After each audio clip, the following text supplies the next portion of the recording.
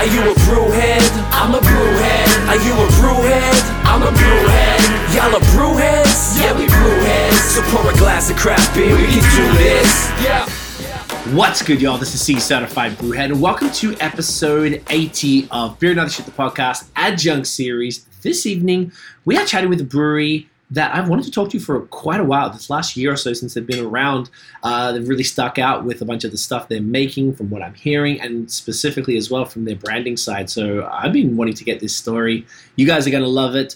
Please welcome Andrew from Fine Balance and Nathan from Nathan Does Beer and BOS. What up, what up? Hey guys. Thanks for having me, guys. Genuine pleasure, man. Thank you for joining us. This is Good awesome. to meet you finally. Yeah. Yeah, nice to meet you guys. Loving it. Nate back. This is the first, we're just saying, we're doing these pre-records now as opposed to the live. So this is Nate's first foray into the pre-record world, which is, we've only done like 5 or something, I think. So, you know.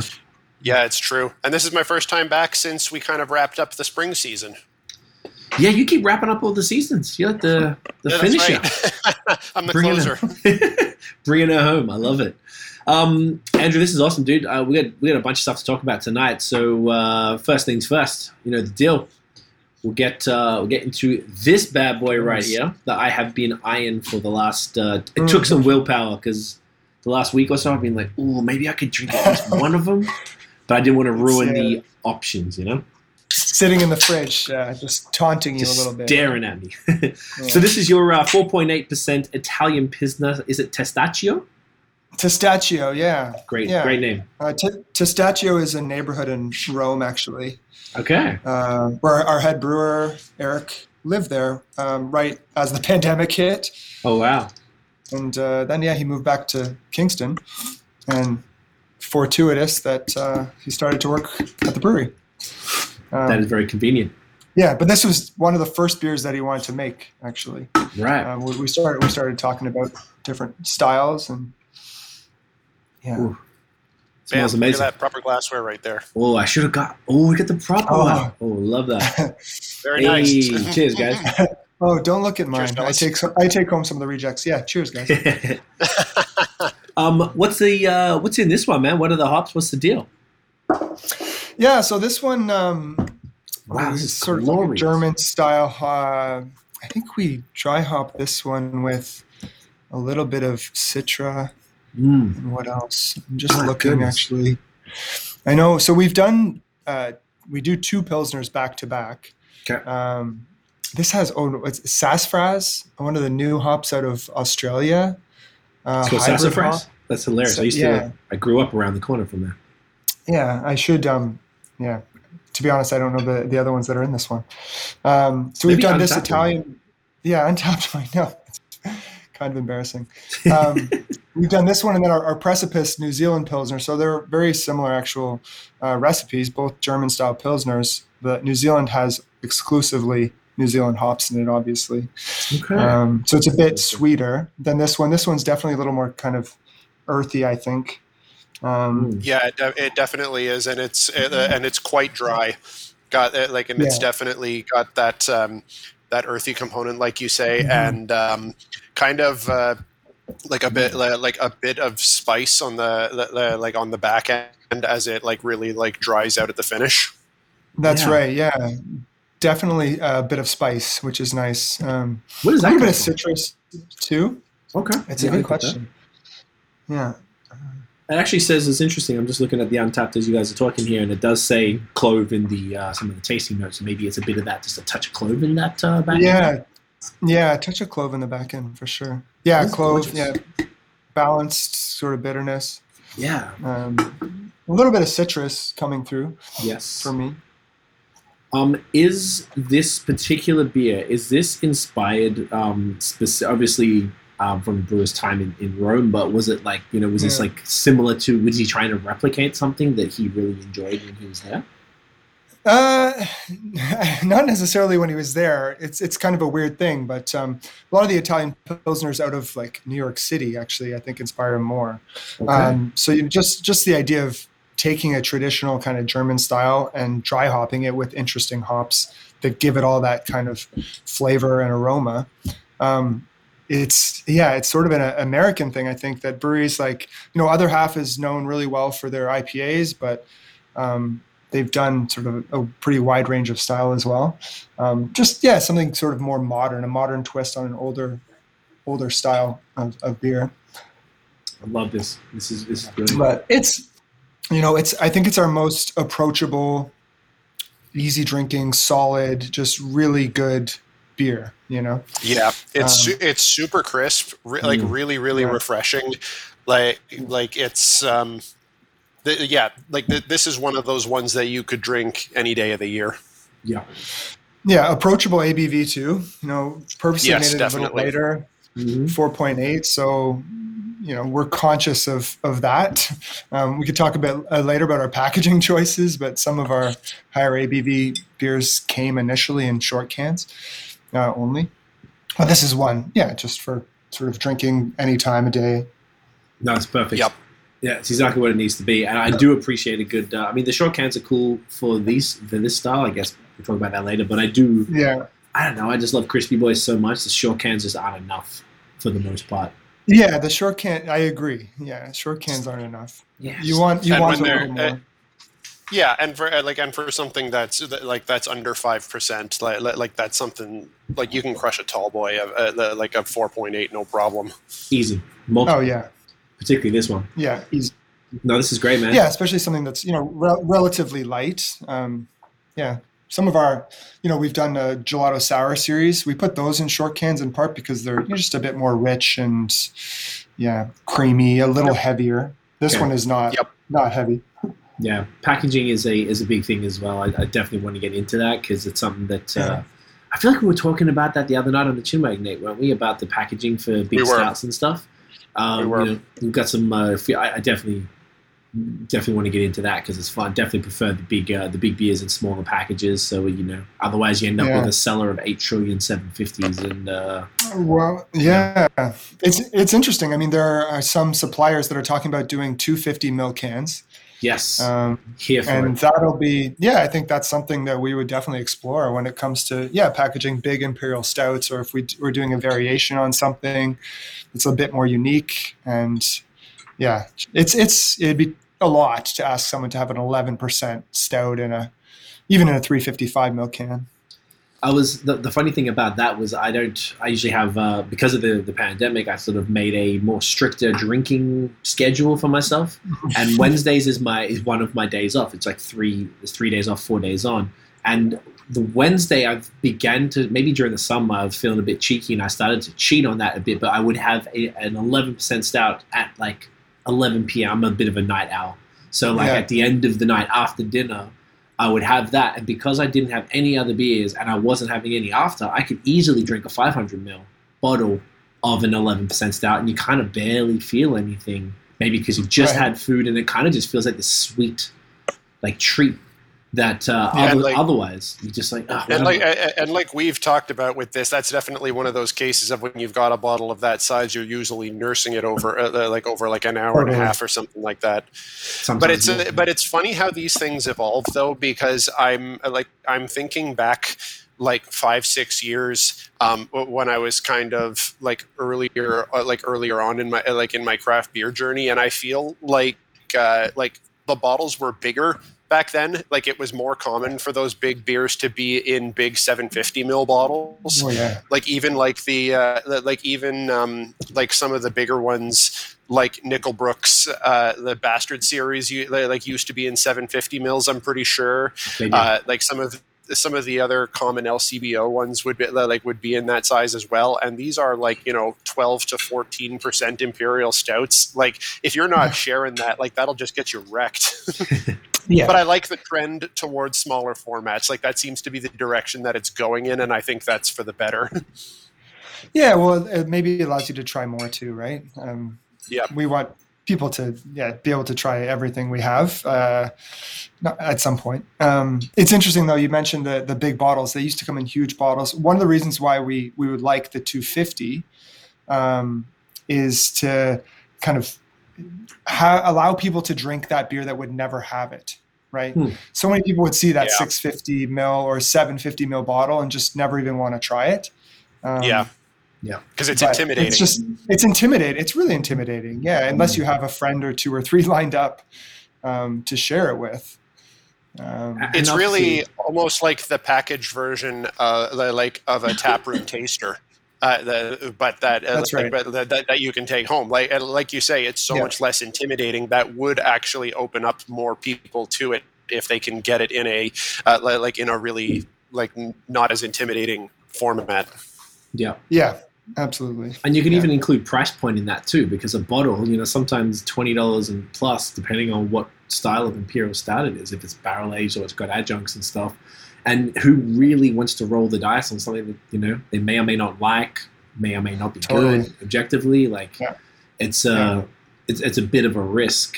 Something that has changed over time. Like we were saying, and traditionally it was only those big dogs, and you didn't really have a choice. And then now there has been that, and I think that it comes down to what you're saying, Andrew, about the, that letting everyone who wouldn't want to risk that $25 and also be like, when am I going to drink this, into this $2.50 that they can easily build into their evening with 2, 3, 4 other beers or whatever, and it's not such a big deal, Yeah.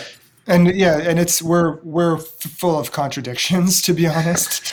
So we started with oats and cream. We had a double IPA at the time, and then we had a light hazy pale ale, which is a 3% sort of New England style ale, and they were all in short cans.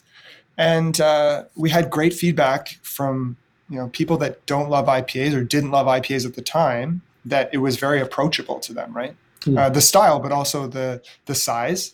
And so we're mindful of our customers to try and bring in a more diverse customer base who aren't just wanting to get drunk on tall cans of double IPA. But then at the same time, recently we've been releasing tall cans of double IPA. So it's tricky, it's tricky. Got to do what the market wants. That is a good thing. It's a good thing to be mindful of, though. To be conscious of what is going to be kind of like a more welcoming format, to bring in a broader customer base, as you see. So we kind of dove straight into packaging formats. Should we jump back and get into your beer story, how you how you came into the industry, and what's your background before before Fine Balance and whatnot? Yeah, for sure. It's a little bit random, I think. So I was an academic. I still teach a little bit, university level, but it's been pulled way back because I am full-time at the brewery. But I study work in technology and organizations, and, a few years ago, at the same time, done some home brewing, not at an expert level, not at the level that would allow me to say, I'm going to start my own brewery and be in charge and brew everything myself, especially given the sort of vision for the type of beers that we want to make. I hope that sounds okay. We want to do really high-end, modern, super high-quality beers, no matter what the style, right? And we can maybe come back to that. So academic, doing some home brewing. I live in an old village in part of Kingston. It's called Portsmouth Village, where if you guys have heard of Kingston Penitentiary, it's sort of across the street, Kingston's first penitentiary.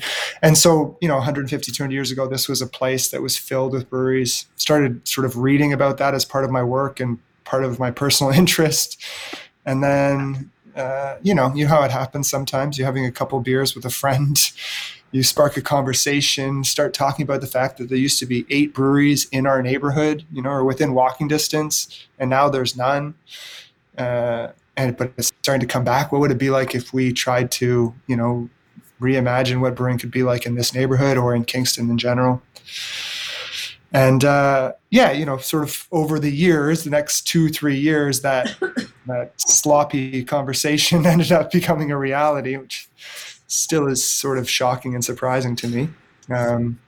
And we started looking for a space, and eventually, realized fairly quickly that we couldn't find a space in this neighborhood that I live in, Portsmouth Village, because there's not a lot of commercial space. And, you have to start thinking about what's the size of your system going to be efficient enough, productive enough to actually try to make money one day. So I guess maybe about 3 years ago, started actively looking for a space, eventually found one. I will say with great help from the brewing community around here. McKinnon Brothers in particular, they're kind of one of the OGs in this part of the world. I think they launched in 2014. Okay. Dan McKinnon was really helpful kind of looking at spaces with me. And eventually we found something in the east end of Kingston, which is not at all where we thought we'd be, but turns out it's pretty perfect to do what we want to do. Yep. And then, luckily, so there's a backstory with different brewers, professionally trained brewers coming and going, but ended up getting really lucky with Eric, who's our head brewer now, who, is professionally trained in Vermont, previously worked at Stone City in Kingston, has a good relationship with some other breweries like Matron. They're kind of like a bit of a big brother brewery to us from the county. And and everything kind of fell into place. And we're 1 year into it. I still can't sort of believe that everything has come together and we're continuing to exist and make, I think, really good quality product and hopefully provide a really good customer experience for most people who either step through our doors or have our beer delivered to them. Love it. Right on. That's awesome, man. And that's one of those things of like we're not going to spend too much time on this because it's one of those things that just gets asked like over and over again about like what it's been like during the pandemic. But you guys, like a couple of other breweries that we know, like Third Moon and Cinquième Baron, and even one of your neighbors, Daft down there, all breweries that opened up in the middle of 2020 and. Just because timing just really dealt you a blow there and kind of had to try to navigate your business in the middle of that as opposed to what it would have been like if you had been able to just open your doors to the public on day one, right? Yeah. I mean, totally not what we had planned, obviously, like in terms of different revenue streams. Taproom was supposed to be, or on-site sales was supposed to be pretty high. But we've tried to look at it in a positive way from the beginning. For us, and honestly, this, in Ontario, the change that the government made to allow takeaway beer was really massive. And so we're lucky, in a sense, there's some really positive things that came out of it because we had a product that people were interested in.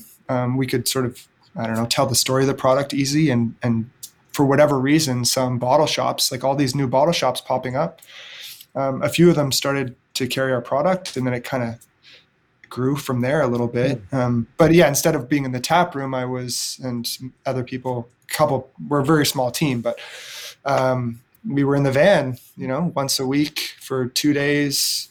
And basically from, February of last year up until now, we've been going somewhere every single week with a van full of stuff. And, our long-term reach, I think, is greatly benefited from that. Interesting. That's amazing. Well, and also working with all these new businesses too, right? It's been nice for us to partner up with some, whether it's, I'm wearing a Tommy's, Tom, this is a place in Toronto that it's a tiny little store now. I think it was supposed to be something else, and they just push a lot of beer. Roncesvalles sort of area. Mm-hmm. And then so you develop all these relationships with new businesses, and it's been nice. It's been a grind, but it's actually been nice to have that. If we didn't have that, if there wasn't the sort of invention of bottle shops overnight, I think we would have been in trouble for sure. What an evolution! What an evolution that has been for for breweries in the province, eh? It's funny you mentioned that because my very first taste of your beer was when Dominion City's Friends of the Dominion shop got some of your product in there, which was fantastic because because they're in town for me and I was able to just get it at a local shop.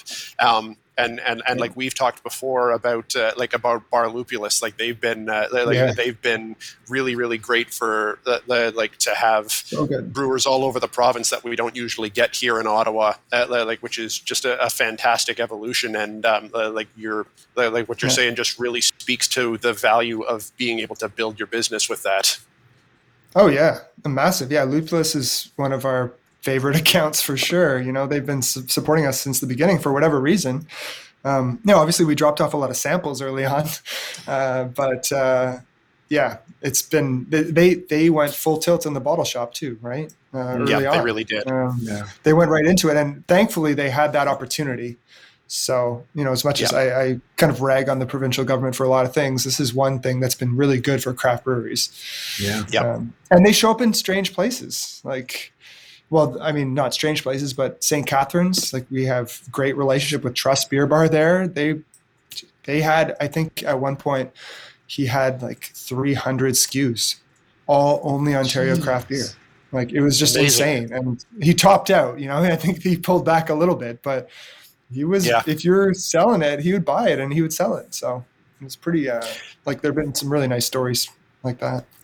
Yeah, and it's one of those things that really it's obviously mutually beneficial, because you guys get to sell more product, and these places like Lupulus, like Tommy's, like this other place, this is probably helping them keep the lights on during these these times.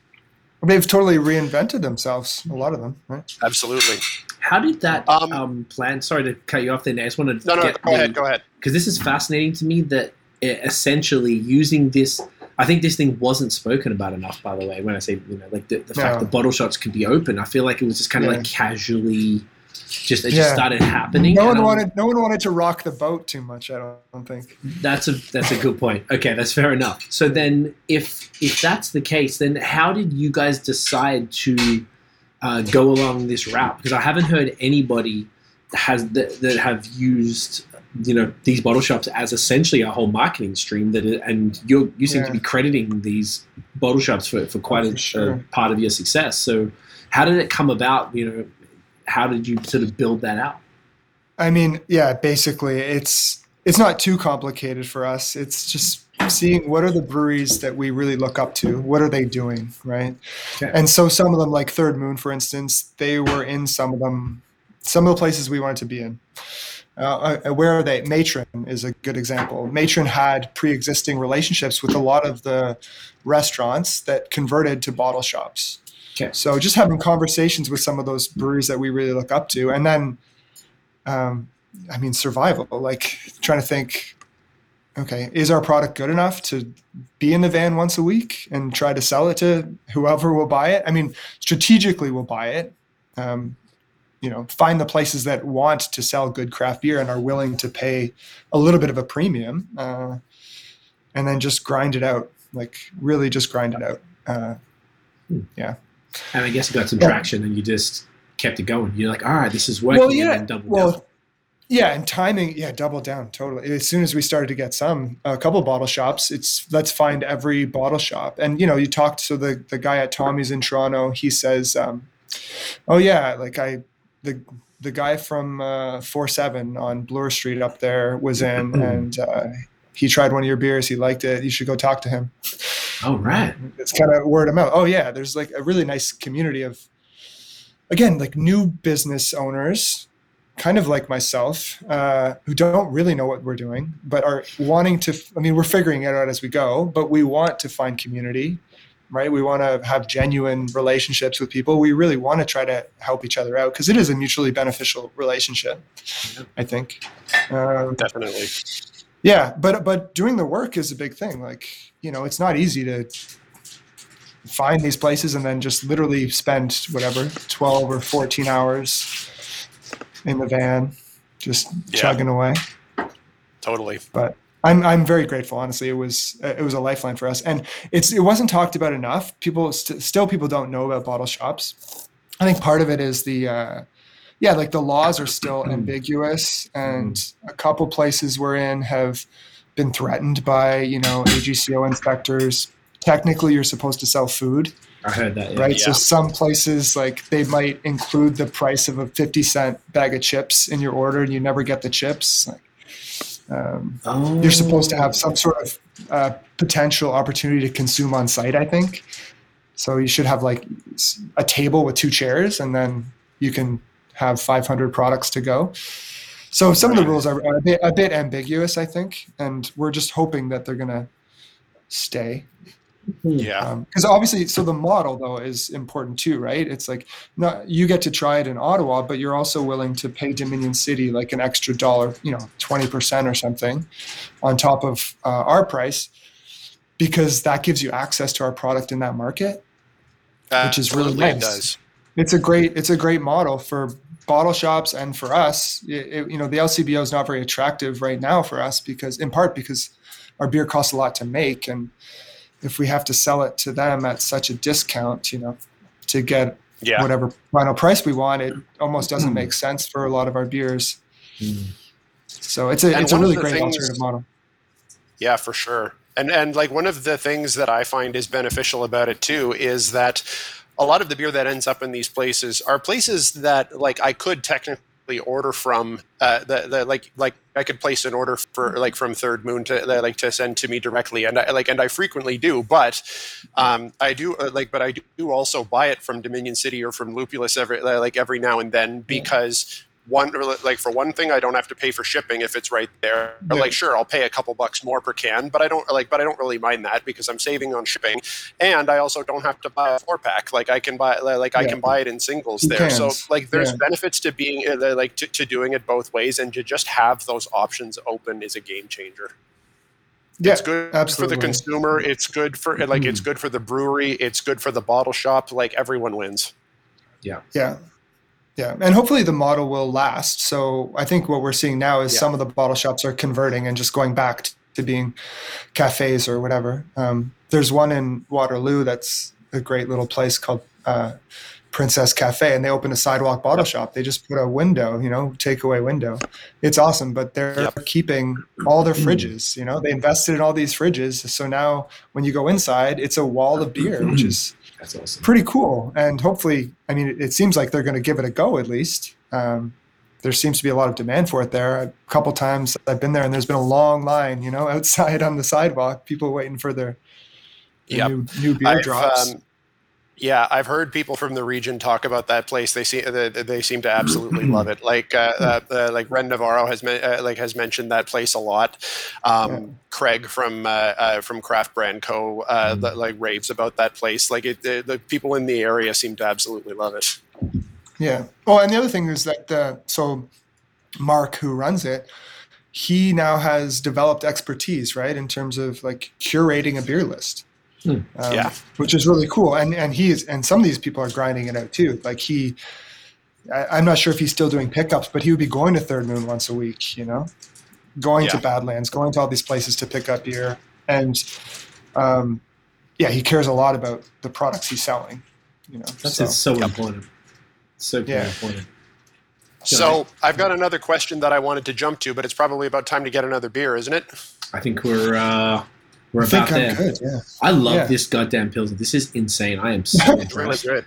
I don't know if I've had a dry hopped Italian Pilsner. I was just kind of thinking it before. My last sip, I'm like, have I had a dry hopped Italian Pilsner? I just don't think that's super common. I feel like people just keep them a little more traditional, It's glorious. Yep. What are we thinking next? So I think we should do oats and cream next. Sure. I like your vibes, Nathaniel. Stepping it up a little bit. Just a little. Yep. Whoever wants to go. Yeah, go for it. No, you grab it. I'll hold the fort if you like. All right. I can talk to myself. Yeah, guys, honestly, this is amazing. I've been, like I was saying earlier, I've been wanting to try Fine Balance for some time. So, Nate was out there, I don't know, maybe a month or two ago. So he was raving about it. And it's been awesome to actually give it a crack. All right, you guys have got that. I'll grab mine. Do you want to talk about the beer? Sure. Yeah, so this is the first IPA that we released, really. Definitely credit to Eric, our brewer, for this one. And I think it's inspired definitely by the types of beers that Other Half are doing in Brooklyn. Right.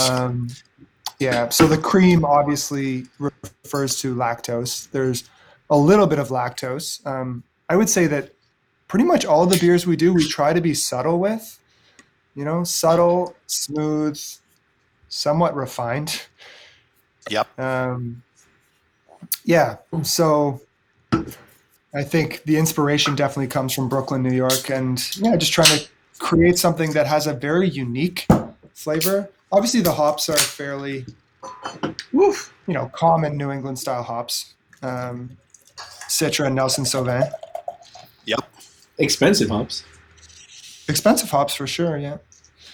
Oh my God, the aroma on this is spectacular. Yeah, it's insane. Oh, nice. And this is seriously one of those beers that needs to be consumed pretty fresh. There's an argument that could be made that, like up to about a month could be an ideal time. What do you reckon? I think, earlier the better in general. Yeah. I don't like a month. I would prefer 2 to 3 weeks tops. Even I think 2 weeks. Yeah, 2 weeks is probably good. So that's That's not being crazy though, right? Yeah. I was October 18th. No, it's not being crazy. No. I feel like people have said, "Oh man, come on, chill." Like I feel like I've really busted people's ass about if I'm getting an old beer or something like that. I just don't like the taste. Oh, Nate's got all the glassware. Yeah, Nate, we're on the same schedule here. Oh, what's going on? Yeah, we really are. I missed the memo. No, you know what?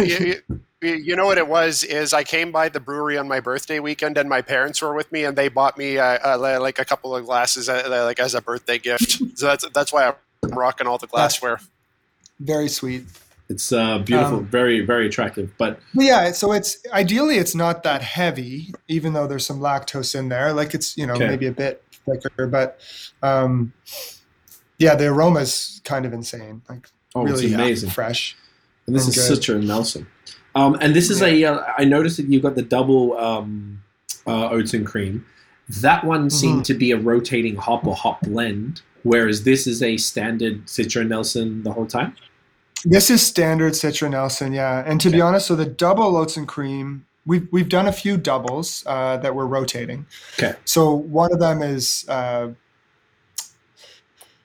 Citra only Citra. Call it Reflection. It's I think maybe my favorite double just because I'm partial to Citra as a hop. Another one was Motueka. We've done a few times as a single IPA, single hop IPA, which is nice. And then Mosaic. So a lot of people love Mosaic. I do too. Can't go wrong. But that's probably our most popular. And then we did a double with Mosaic and Enigma. It was also extremely good. But sorry, the double oats and cream. So for our anniversary, we just had our first anniversary, and we did a double version of this exact same hops, just 30% more. And then we did a variation on the double oats and cream that had Motueka and Mosaic in it. Again, same recipe, just different dry hop, and they were both really, really good. We're starting to, we're learning from breweries like Wood Brothers and Third Moon to go bigger on our hops at times. It's a bit of we could talk about that as a separate sort of issue, but it's a bit of a tightrope or balancing act for us here in Kingston, I think, trying to figure out like what's our price point and how much do we want to spend. But this one I think is pretty great as sort of a flagship IPA. Yeah, man. Yeah, where I think you've struck a really a really nice balance with this. A fine balance. I mean, a very fine balance. Yeah. Oh, look what we did there.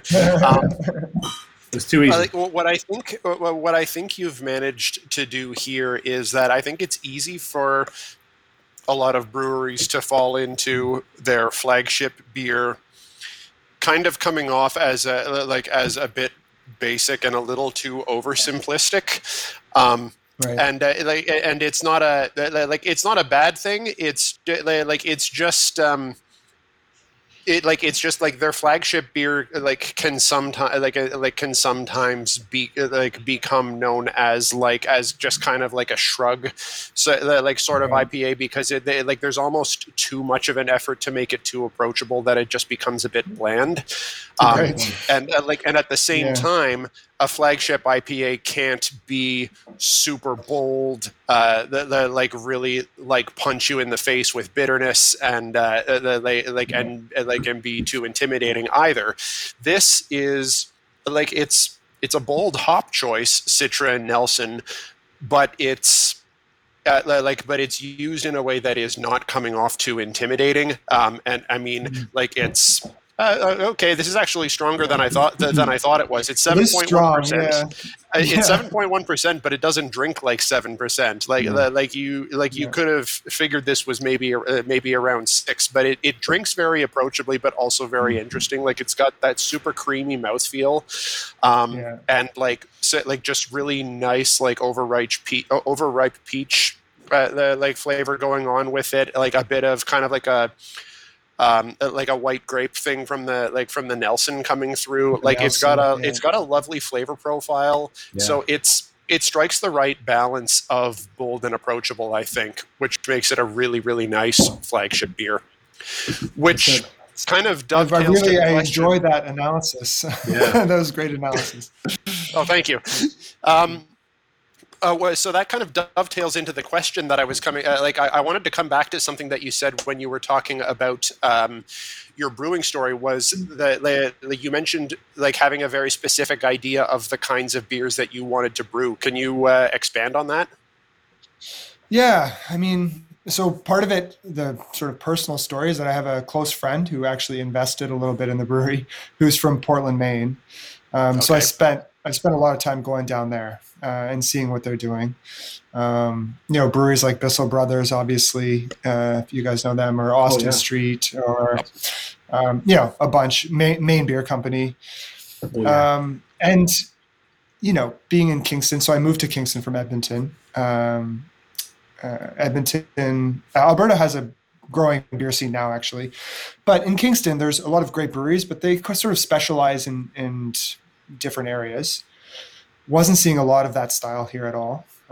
If you look outside of Kingston and Stone City's a bit of a sort of one-off, or like to outlier. The side, based on outlier, based on their size and how they package and all that kind of stuff.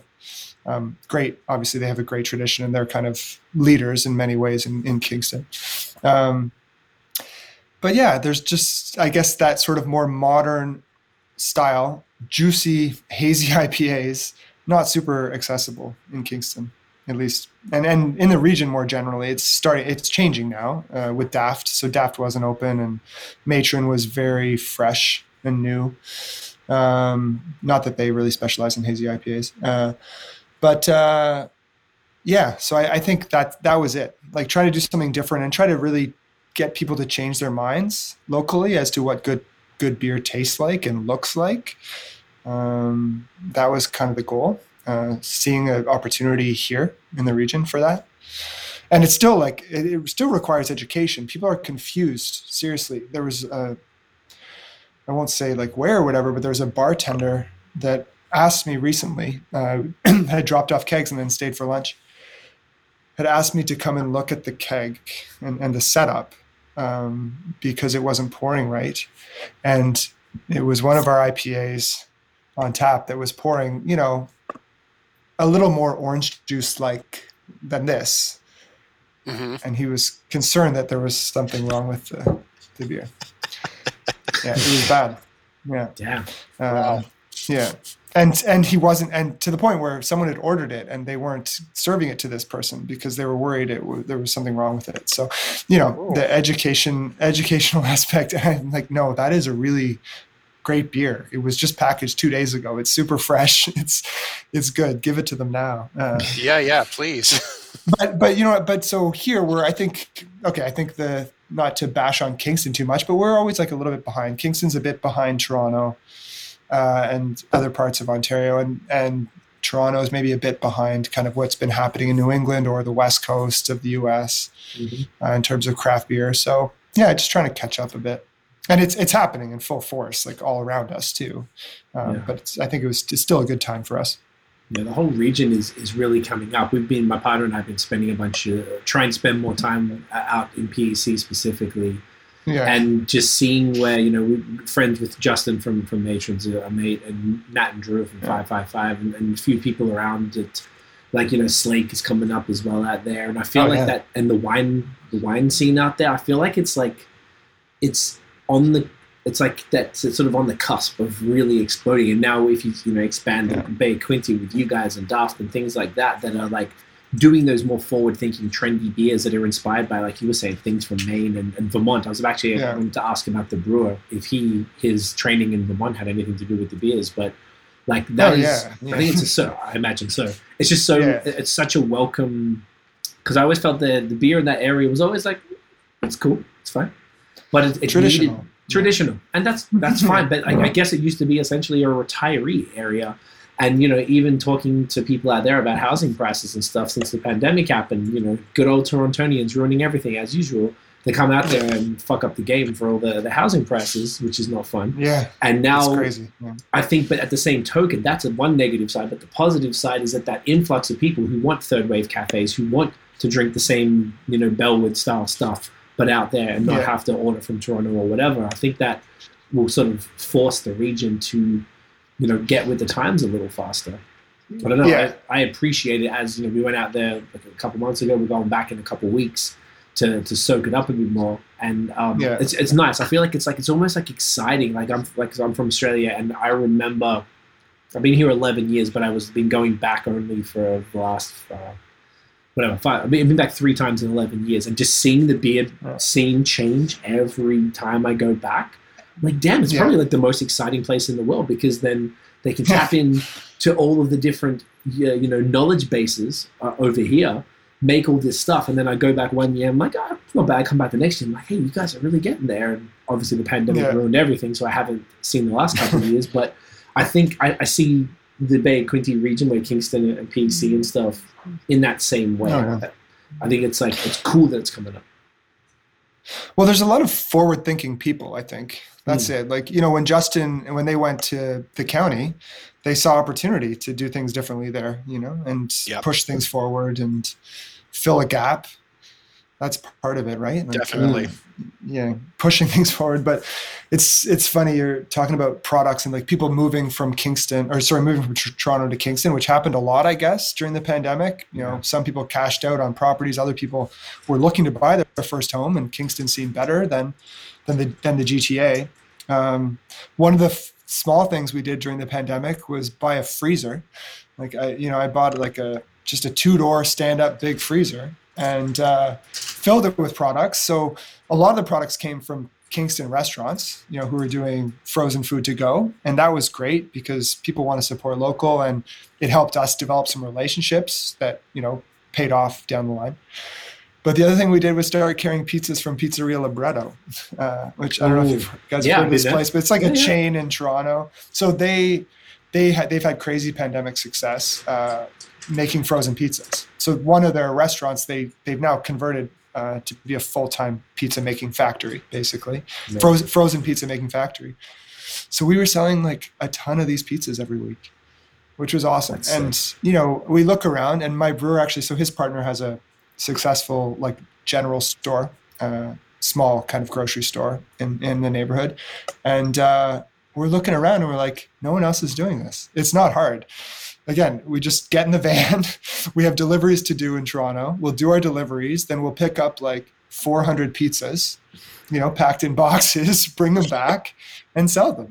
And, it wasn't a huge revenue source for us, but it was pretty sweet during that. And I credit Eric for most of that. But just like having that idea, like, what can we do? What do people want here? Oh, they want Pizzeria Libretto. They want a high quality frozen pizza that takes 5.5 minutes in the oven, and it tastes like it was made at the pizza place. So I love it. I love that stuff. And that's so places like Matron are doing, a lot of places are doing that for sure. But it's slow. It's just slower here. And that's the beauty of it. I'm realizing as a city kid, and now actually considering spending more time out there, I'm like, there's something to it. And Justin was showing us we hadn't been to Matron before, so we went and saw him last trip in September. And he was showing, he goes, I got 14 acres. See those woods over there? Just behind that, that's all us. See at the back there, all the way to the end? That's us. I'm thinking about building a house up there, building a basketball court. I'm like, geez, all I could see there was potential. Like, my whole body was tingling with potential. And I don't see that in the city because it's priced out. And I feel like there is such a beautiful place, because it's starting to get a little bit, I don't want to say ruined, because my girlfriend's from Toronto. I spend a lot of time there too. But, the Toronto folks, as they tend to do, spread out because Toronto is too pricey, and they'll come and they'll push the prices up. But at the same token, that like it's at that cusp where, if you catch it in a few years' time, it's going to be maybe too expensive. Yeah. But right now, It's just exciting because of things like that, because of people like yourself and your team that are forward thinking and going and doing something small, like bringing the Toronto frozen pizza up. Like that is cool because no one else is doing it. And that's really all it comes down to, is no one else is doing it. There's definitely a need for it. There's a need for beers like Oats and Cream out there, because even like if, there isn't, you go to all the bars around on the island itself or around, unless if you're not in there already, there isn't a ton of stuff like this. There's still a huge gap because most of the breweries are still quite traditional. So I don't know. I just think it's like, it makes it, because of that opportunity, it makes it more exciting, I guess, for you as an entrepreneur and just for the consumers being like, man, these guys are doing this sick stuff to bring, even if they're locals and didn't even know about it. They might be like, hey, it's this famous Toronto chain. Let's get this pizza and then drink this weird orange juice beer. Like, let's go. Why does it look like orange juice? The guy actually made some analogy to a McDonald's drink of some sort. I don't know. Oh, McDonald's. Okay. Oh, man. I want to just quickly... it's true. No, go on. Sorry, go. No. I was just saying part of it is, the hard part is the educational side of it, though. Yeah. So trying to get people that are conservative, have certain way of thinking the world. So these pizzas, the frozen pizzas from Libretto, they're not cheap either, right? It's like, you're going to sell a pizza for $14, a frozen pizza for $14? Like, well, you should try it. And then, they try it and they might come back and buy more. So, but it's the same with our beer. It's, why is, when we first opened, in the grand scheme of things, we haven't had too many complaints about price.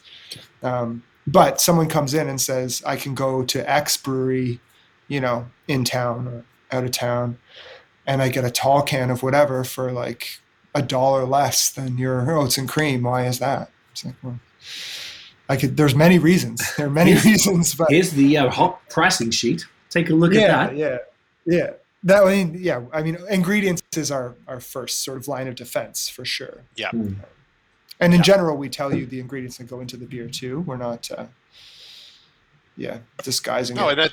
And that's a good thing to be upfront about. And it's like very clearly labeled here, like ingredients: water, malted barley, oats, lactose, hops, yeast. It's one of those things that I wish more people did. Yeah. Well, and online we generally, so I fumbled with the Testaccio because I never think about those hops, it's like Sapphire, whatever, hops that don't mean that much to me because I'm primarily like IPAs. But if we're going to release an IPA, you're going to know the hop. Right. Yeah, different. No matter what it is. Yeah, you're going to know whatever it is.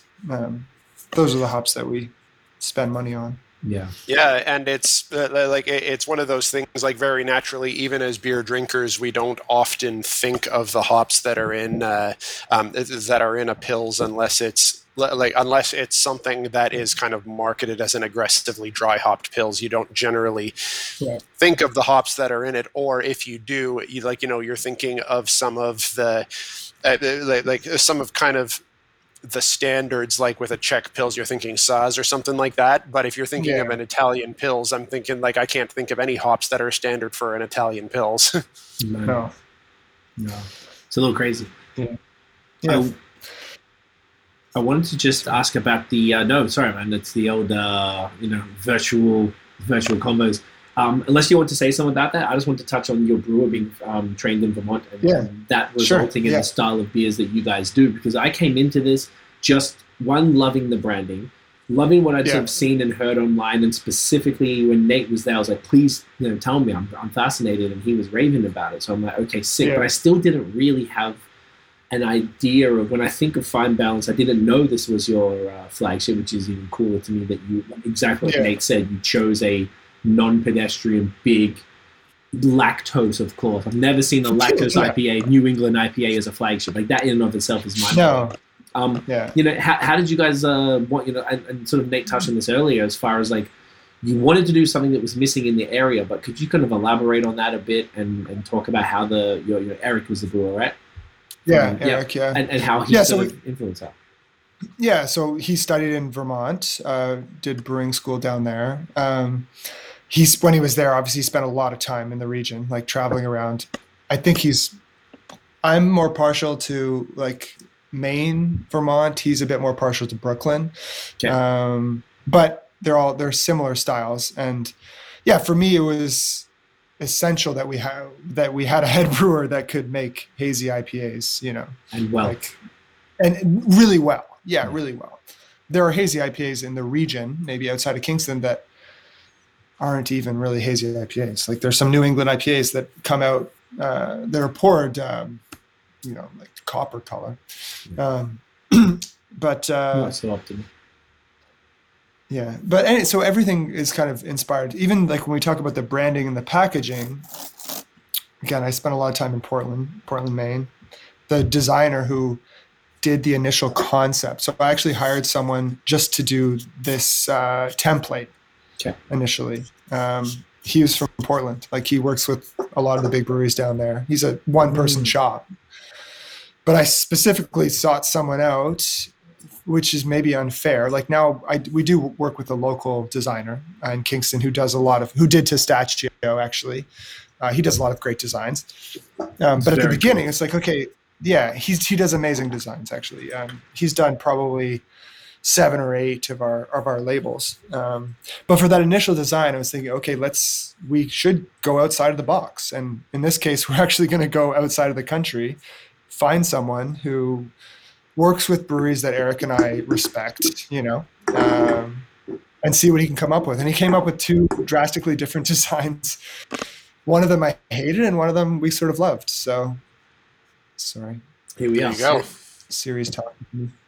Yeah, so here we end up with this, and it's clean. It's modern. I think is kind of what we're going for. Simple. It can stand out based on its sort of simple, clean line design. And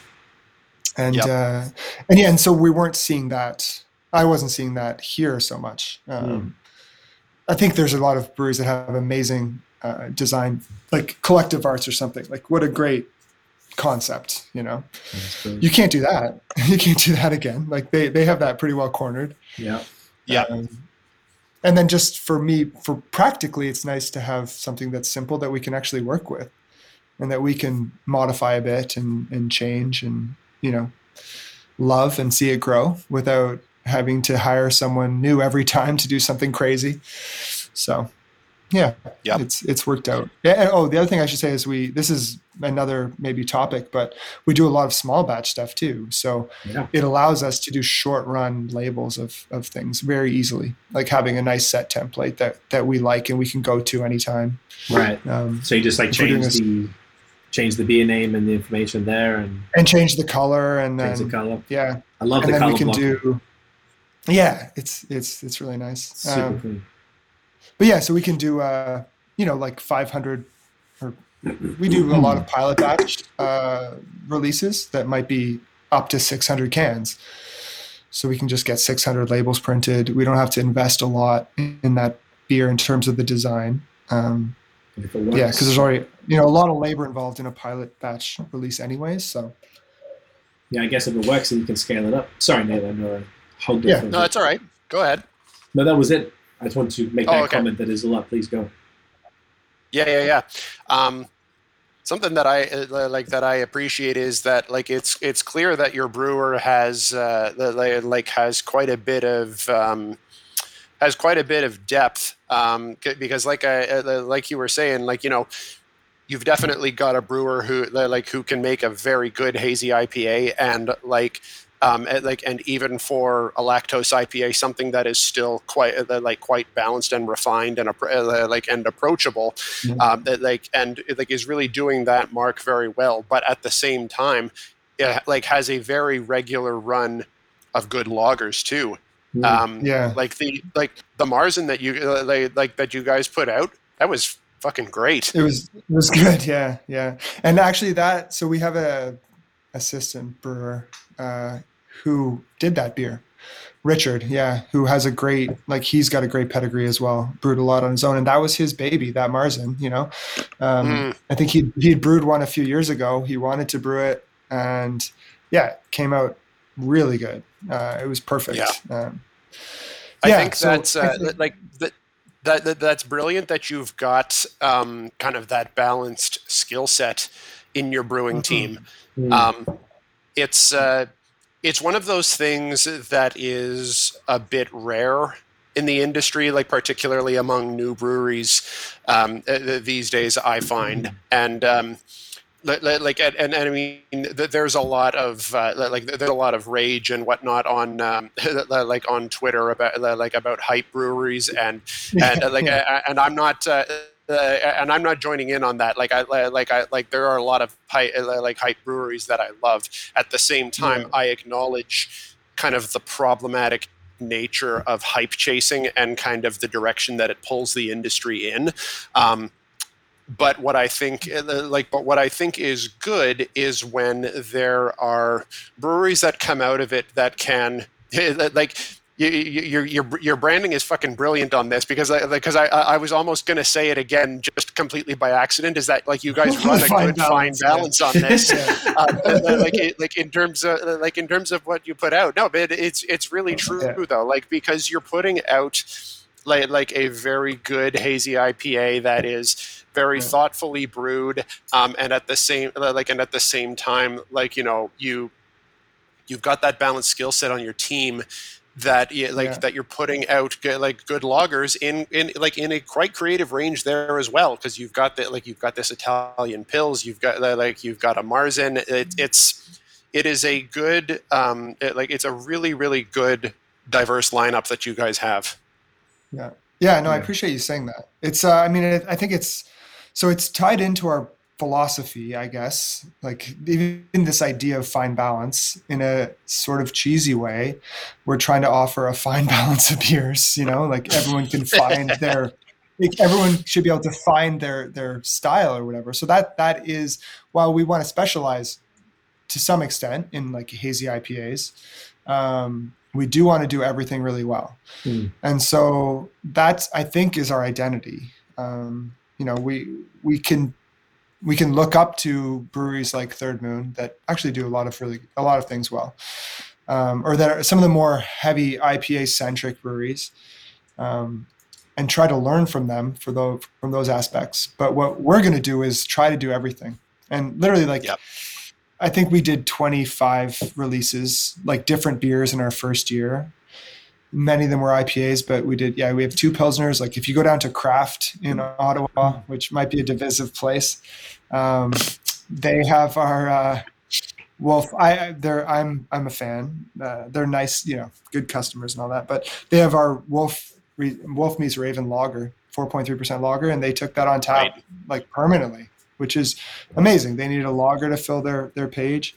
We've done a British mild ale that, you know, has a fan base. My father-in-law is probably like, you know, at the top of that list, and a lot of his friends. But I could go for a 4.1% British mild once in a while. You know, Weizen, like this summer, one of the beers we crushed it with in bottle shops was our Weizen, because there's not a lot of Weizens. Like there's not a lot of good Weizens on the market in Ontario. That's true. So for a while we were sending out cases and cases of Weizen to all these bottle shops and kegs because they needed something, right? So I think that's our kind of part of our identity, is just everything we do, try to do it to a really high standard. Oh, that's great. And balance it out. Right? No, is it time for the next beer, I think? I'm with it. Look at that. We're basically on the hour here. I'm so impressed. I'm so impressed. Thanks. I'm glad it's tasting good for you. Probably spent 2 days in the mail, kind of sitting somewhere. But yeah, do you know what I was actually said today? I was a little stressed. So I'm in an apartment building, and I didn't get. I did maybe that day. I didn't check it, and I guess it's starting to get cold. And typically the lobby, we have this big ass table where they just chuck packages. Normally all summer long, that lobby is air conditioned. It's a perfect place for it to wait. This came at a time when the heater is on, even though it probably wasn't necessary. And when I got the box, I was saying that I was like, "Oh my god!" I wouldn't say hot, but much warmer than I was comfortable with. So I got I was like, "Oh man, I hope these are okay." And this is glorious. So I'm glad it tastes good. Yeah, man. What? Nice. Oh, it's amazing. What were you guys thinking for Nexties? We have a plethora of options. Yeah, we do have a plethora. I'd call it. Why Go ahead, don't Nate, if you have a yeah, I've got an idea. Just so that we're hitting a good range of the styles here. Why don't we grab that gelato sour? Okay, yeah. You guys have the strawberry, right? I think it was strawberry. Yes. It was a pink one. Yeah. Nice. I'm gonna get that. Yeah, grab yours. Nate, you can go. I'll keep talking. I'll grab All right. mine and tick. Good job. Thanks, man. Thanks.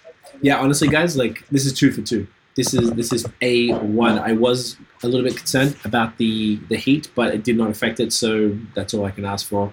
Probably better than the cold when the cold freezes up a beer, but yeah, I really love what Nate said about this being a bold choice for a flagship beer, like a 7.1% lactose, oats and cream IPA, New England IPA as a flagship, which is just a phenomenal concept for a flagship beer, and it's just in that right zone of like it's just sort of sweet enough. There's a bit of lactose in there, but like it's not overly crazy. If you're having a slushy beer, would you put it in the freezer? If I was having a slushy, yeah, I've done that before with smoothie sours, like say Rorschach or Third Moon or Brewski. Yeah, chuck them in there. Do you guys do like smoothie sours or slushies or whatever? We haven't. No.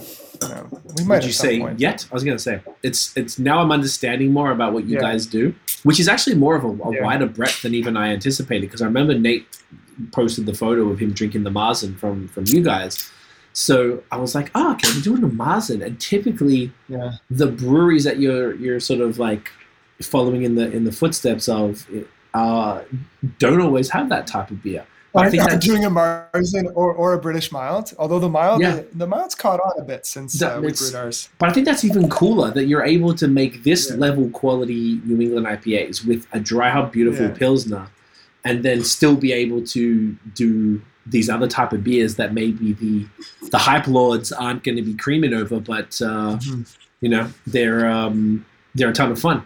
I'm going to grab my strawberry banger. Do you guys want to talk about that? Are we back in a sec? Yeah. Yeah, sure. Yeah, so it's funny. Yeah.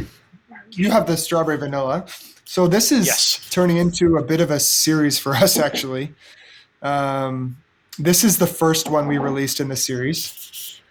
Gelato sour strawberry vanilla. Okay. The first, so we've released it a bunch of times, but this sort of, it's funny. I hadn't heard the term hype beer for a long time. Well, I mean, up until maybe we released this beer. From one of our licensees who wanted to buy it because he thought it was going to be hype beer. Right. Yeah, it's been good, and I don't know. I mean, it's introduced a larger market to us, or a more diverse customer base, which I think has been really important.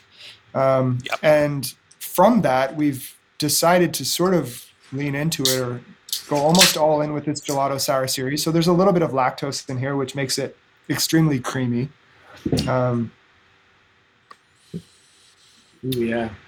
This one has a few 100 pounds of strawberry puree, organic strawberry puree in it. And vanilla, a lot of vanilla. The vanilla kind of comes through on the finish a little bit. But it's sort of like everything we do, pretty subtle, not overly sour. You're not going to pucker up or anything drinking it. You're looking at not at all. Very drinkable. That head is crazy. Look at that. Like, I love that murkiness in here. That's a lot of the puree. I'm here for that, bro. Yeah, and for a beer with puree in it to have like a good frothy head like that, like that can often get lost in beers with with fruit puree, which this came out quite nice. We're very concerned with carbonation levels.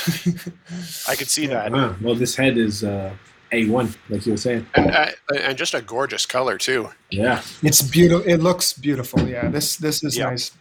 So I was saying we this was the first one we released. I think we brewed it 2 or 3 times in fairly quick succession because it was going fast. There was a lot of demand, especially we brewed this at the beginning of the summer, bottle shops and other places. But yeah, it's bringing in a more sort of diverse clientele. A lot of women love this beer. It's very approachable. And so for our anniversary a couple weeks ago, we did 2 variations. We've actually done 3 variations now. One raspberry lavender, which was a bit more tart with the raspberry. Nice. That's a good one. And then we did a blueberry coconut for our anniversary, which was nice. And then we did a rhubarb strawberry cardamom, and the cardamom was like pretty banging. Yeah. I've never heard of any of those combinations. That. Any of those? Yeah. I've never heard that. That's amazing. I love that. I think they've all, fans of this beer pretty much like all of them. I would think so. Unless you're particularly put off by any one of the fruits, I can't imagine anyone being into this beer but not being into the rest of them. The blueberry's a bit strange because of the color, but sure. It's not super dark blue or anything. No, blueberries are surprisingly. Usually, like people add like a blackberry or something to get a bit of color in there because people see the blueberry and they expect that blueness, but it's like that's right. Yeah, does nothing. No. And even strawberries is an interesting one because it's such a wicked fruit, but it's much more subtle than people would imagine. Like it's not like a raspberry that's really front and center. No. So having you probably had to put a shit ton of strawberries in there to even get that sort of flavor profile as bold as this. Yeah. And then the vanilla probably just kind of gave it a lift, I imagine. Yeah. That's right. Just like smooths the ending a bit. And something that I think works.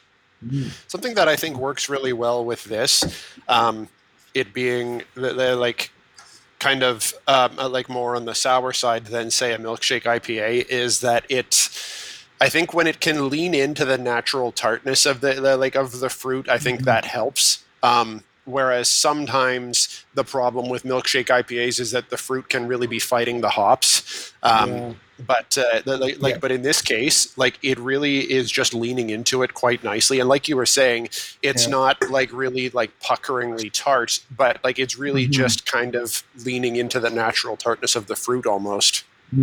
I should mention with this beer, we actually dry hop pretty heavily with Belma hop, which has like strawberry flavor to it. Yes. Yeah. Right. So it really just intensifies the strawberry. We try to kind of with the sours match the hop to the fruit as much as possible, and it's worked out I think pretty well so far.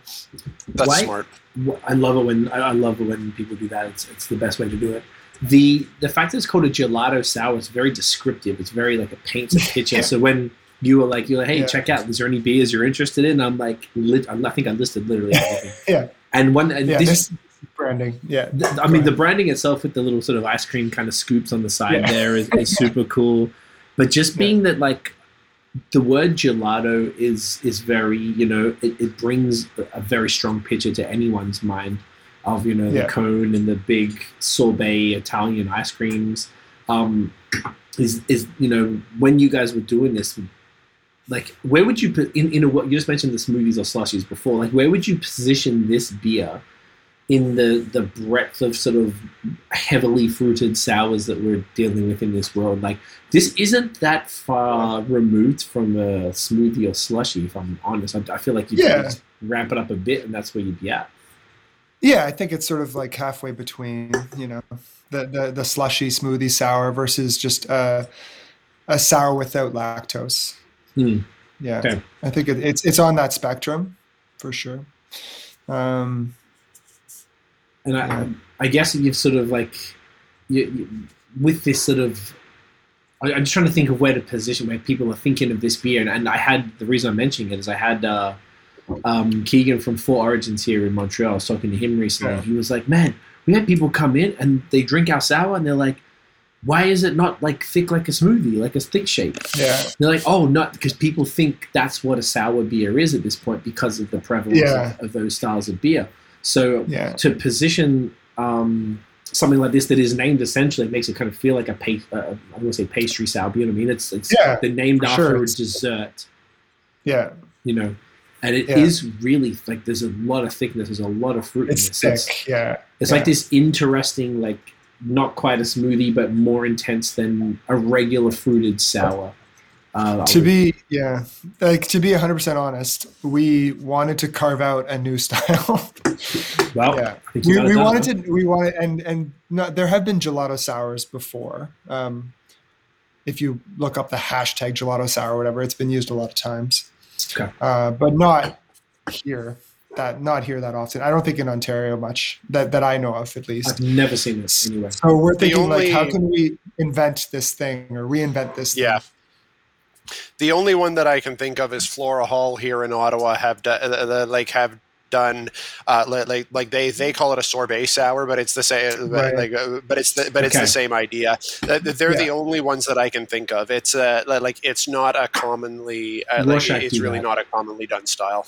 Now you say it, Rorschach do a sorbet IPA, but not sour. Sorbet IPA, yeah. So when you say it like that makes so much more sense, actually, when you put it. Because it's sort of this, like, but I feel like this gelato, there's something about this sorbet, but I've never seen a sorbet sour. So, like, something about the gelato, and maybe it's coincidence tonight, but it ties in with the Italian Pilsner. It feels like this consistency. Yeah. You know, we definitely have a bit of an Italian flair in some ways. Yeah, I think it's, again, because Eric was living in Italy maybe before he came back. But yeah, it's interesting. So to be honest, I hadn't had a slushy sour before we released this beer. It took me a long time. It took us a long time to get one. They're not easily accessible in Kingston. Kingston Brewing Company has them. And, when I was doing deliveries, eventually I brought a cooler. Specifically, actually, the guys at Third Moon gave me a few. We did a bit of a beer trade, which was nice. My partner loves sours, so she was like, get me the I need to try these. Get me the slushies, or the smoothies. And obviously at the brewery, we try to try things all the time that, are moving and shaking online and gaining traction to see what other people are doing. And, so it took us a long time to actually get our hands on some of them. And they're good. Yeah, they're inspiring. But I think, there's so much, like, I don't know what they're doing exactly, but there's just so much fruit in those, they're just adding pure fruit right to it. And which is why, it's like, this is fermented fruit, right? It's unfermented fruit that they're putting in, which is why these cans can explode and all that. But it's few and far between. I don't know. It'd be interesting if we can step up, because I think if you get to that next level, it has to be really good too. It's an interesting one, because I feel like it's a divisive style. Nate and I. Nate, are you team smoothie? Are you with me on this?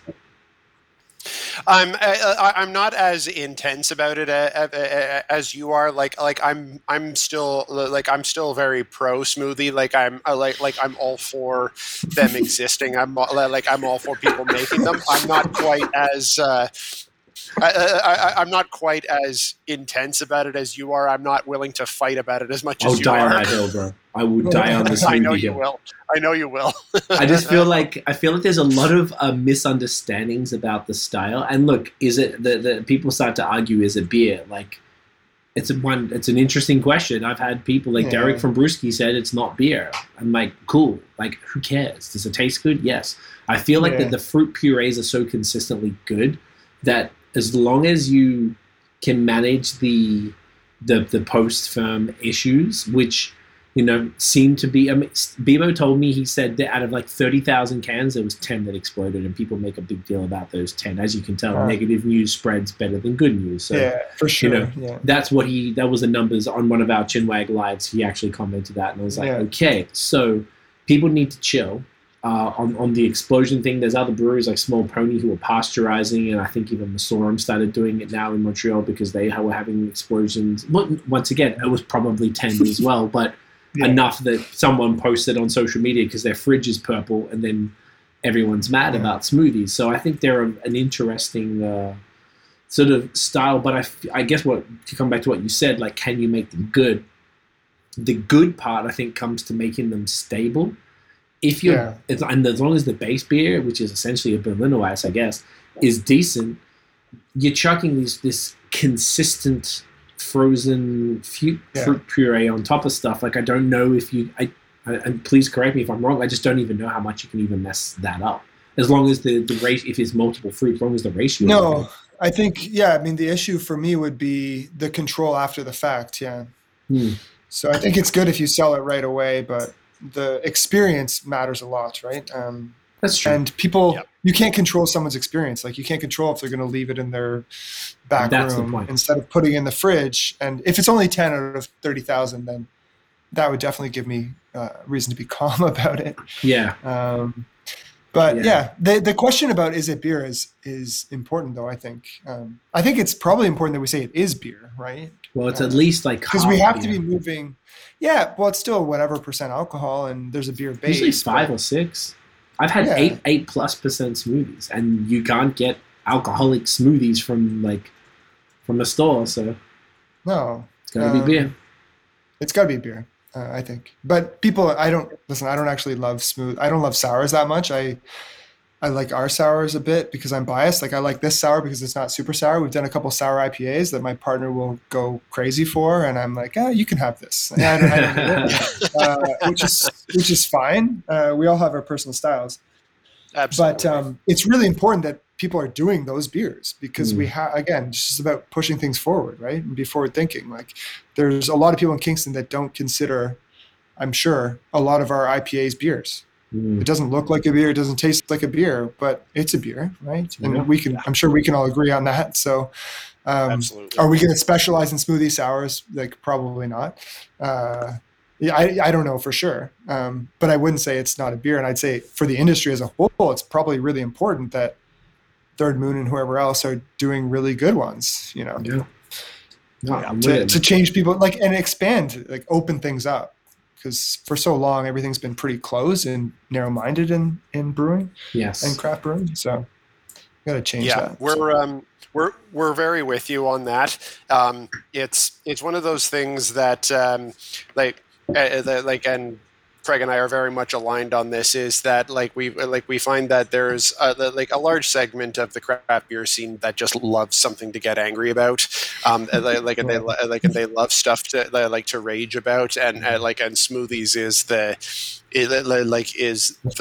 topic of the day. To get angry about, 2 or 3 years ago, milkshake IPAs were the thing. Right. And this is one of the things that at first we were saying it's kind of cool to see a flagship a flagship beer with lactose in it on Twitter, just kind of mostly as a joke, but just as kind of like a tongue-in-cheek counter to the rage.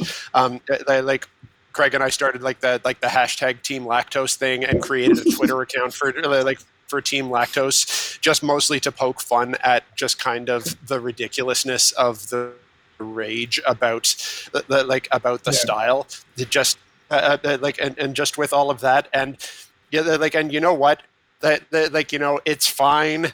It's really fine. Milkshake IPAs did not destroy craft beer. Smoothies are not going to destroy craft beer.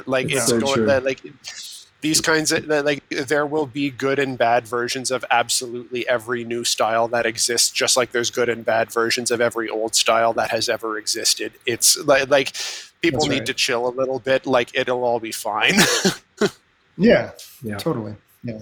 Yeah. And there's something to be said even about when you're innovating and doing something that you guys are doing, what you're doing has been done before, but it really hasn't been done in Kingston, in your region. You could even argue the whole Bay of Quinte kind of region there. And in that experimentation, in that sort of trying to be a leaders in innovation, you've got to be testing different things. Some will work, some things won't work, and there's going to be the leaders in innovation often are the front runners. You're in the front of the field, and you're going to be the people who are getting that backlash, and then eventually people are going to get on board because of that groundwork that you guys have done, and hopefully that because you're a lot of people's local brewery, and maybe they'll come in and just drink the mild and the Weizen, but maybe they will be like, what's this gelato thing about? I like it. Let's try it. Exactly. And then just the fact that it's there, that it's approachable, that the branding's great, that they already love you, that there's that whole, you've positioned them mentally and got them in this mood where they're ready to try something when the time is right. And then you've got these offerings, these orange juice beers and these smoothie sour things and fruit, that are just open people's palate and be like, yeah, that's beer. And I think that's right. Yeah. I think it's more, what you are doing in that region is more important than perhaps people even give you credit for. It's nice of you to say that. It's nice of you to say that. Yeah. I mean, we've had serious conversations about our offerings, and we're kind of getting to a point where we maybe have too many beers on the roster. We're looking at our labels and we're thinking our inventory of labels is getting out of control. We need to start rebrewing more, right? And not just doing every beer. But we're also consciously trying to offer a diverse range, So we have a run night Wednesday night. Last night was our run club night, and a lot of the runners, they love our light hazy IPA or light hazy pale ale. It's a light hazy IPA, 3%. So now we try to make sure we save a keg of that, to put on tap for that night, because those guys or women come in and they love to have 2 pints of 3% beer after a run, And it's the same thing with us. Yeah, totally. I mean, there's another group that comes in for the Imperial Stout after their run and they walk home. Runners are a lot of runners are serious craft beer drinkers in a big way. I used to be a runner myself, so I get it. Like sometimes different people have like a lot of like very different post-run rituals. Oh yeah. This has been amazing for us. Like the sense of community that's kind of formed and getting people in post-COVID. The tap room was sort of a depressing place, even though we were pushing a lot of beer out the back door. The front was empty. But this sort of philosophical idea of having a diverse range of beers available is something that we're trying to focus on. And so that's why we're kind of going to do these and try to have them available all the time. We're not going to have 3 or 4 different styles, but ideally whoever shows up at the tap room, again, some people won't consider it beer in the tap room when they see gelato sour on there and then they taste it. But someone will love it, and some people will come just for that. Just like someone's coming for the light hazy 3%, someone's coming for the IPA, but someone else is coming just for this gelato sour.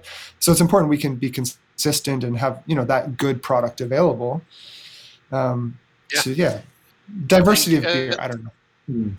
No, it's perfect. It's so important. Like to be able to have something that like whoever comes in your door, whatever kind of beer drinker they are, whatever beer is in their mind, if they can find that on your tap list, that then you're golden. It's the example that I often draw on is is what my parents are willing to try, because my parents are like a lot of people's parents who are who are in the beer scene, they're like my dad is often very curious about the beers that I'm drinking, and when he sees a bright hazy IPA, he thinks that he'll think that looks very strange, and and I'm like that that's what beer looks like that looks really weird to me. He's always very curious, and if I tell him to try something, he'll try it every time. But that is still very weird to him. But when we were on the Fine Balance patio, and I was having the Marzen, that looked a little more normal to him, and he was curious. And he was curious to try it. And he was like, you know what? Like, this is really good. And and he took a can of it home. So nice. And my dad's not even that much of a beer drinker. So so a thing like that, where if if I bring him to to your patio, and nice. You've got something that I love and you've got something that he loves as well, if you have something that anyone can come in and enjoy, no matter what kind of beer drinker they are, that's ideal. That's ideal. Yeah, we don't want to exclude anyone, right? Ideally, anyone can come into our space and find something they enjoy. So part of it is we have for the Run Club, not for the Run Club, but they appreciate this a lot, the Dominion City, City Seltzer. Yep. Right. So we carry that. It's an amazing water, flavored water, 0 calories, whatever, selling for $2 a can, and anyone can come in and have that in the tap room as well if they don't want to have the 9% Imperial Stout or the 4.8% Pilsner. We want and parents and children to be able to come in for sure. So I think it's really important. And a couple of times we've maybe alienated people by our draft list. So it's hard for us to kind of juggle and have everything available all the time if we've just released like on our anniversary week, we were 2 double IPAs, 3 gelato sours, and 2 imperial stouts. It was a really big week for us, and we just wanted to put all of those on tap, But we kept 1 tap for the Pilsner. So, but I think and couldn't release it's important to recognize. Like, I think it's important to recognize that. Like, if you notice that you're alienating some people with your tap list, if you make adjustments accordingly to try to avoid that, that's a good thing to do. I think it's an easy thing to fall into in this industry, to kind of have more of the mentality like, well, I'm selling products, so what's the problem? It's a much more nuanced approach to notice when you might be alienating some people, and really just want to be able to have something that anyone could pick and enjoy. It's a much more inclusive way to go. That's an interesting thing.